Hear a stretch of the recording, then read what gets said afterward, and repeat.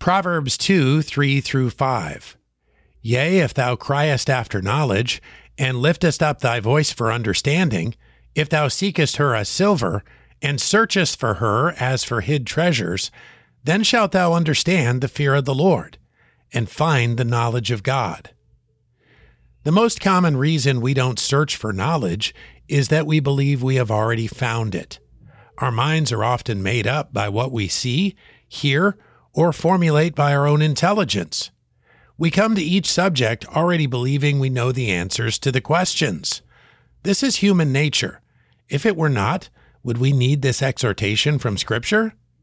Remember that even a wise and eloquent servant will always admit he lacks knowledge.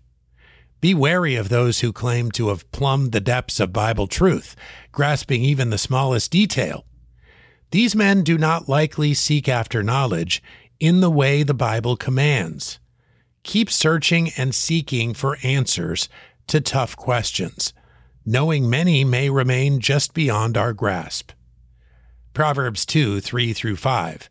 Yea, if thou criest after knowledge, and liftest up thy voice for understanding, if thou seekest her as silver, and searchest for her as for hid treasures, then shalt thou understand the fear of the Lord, and find the knowledge of God.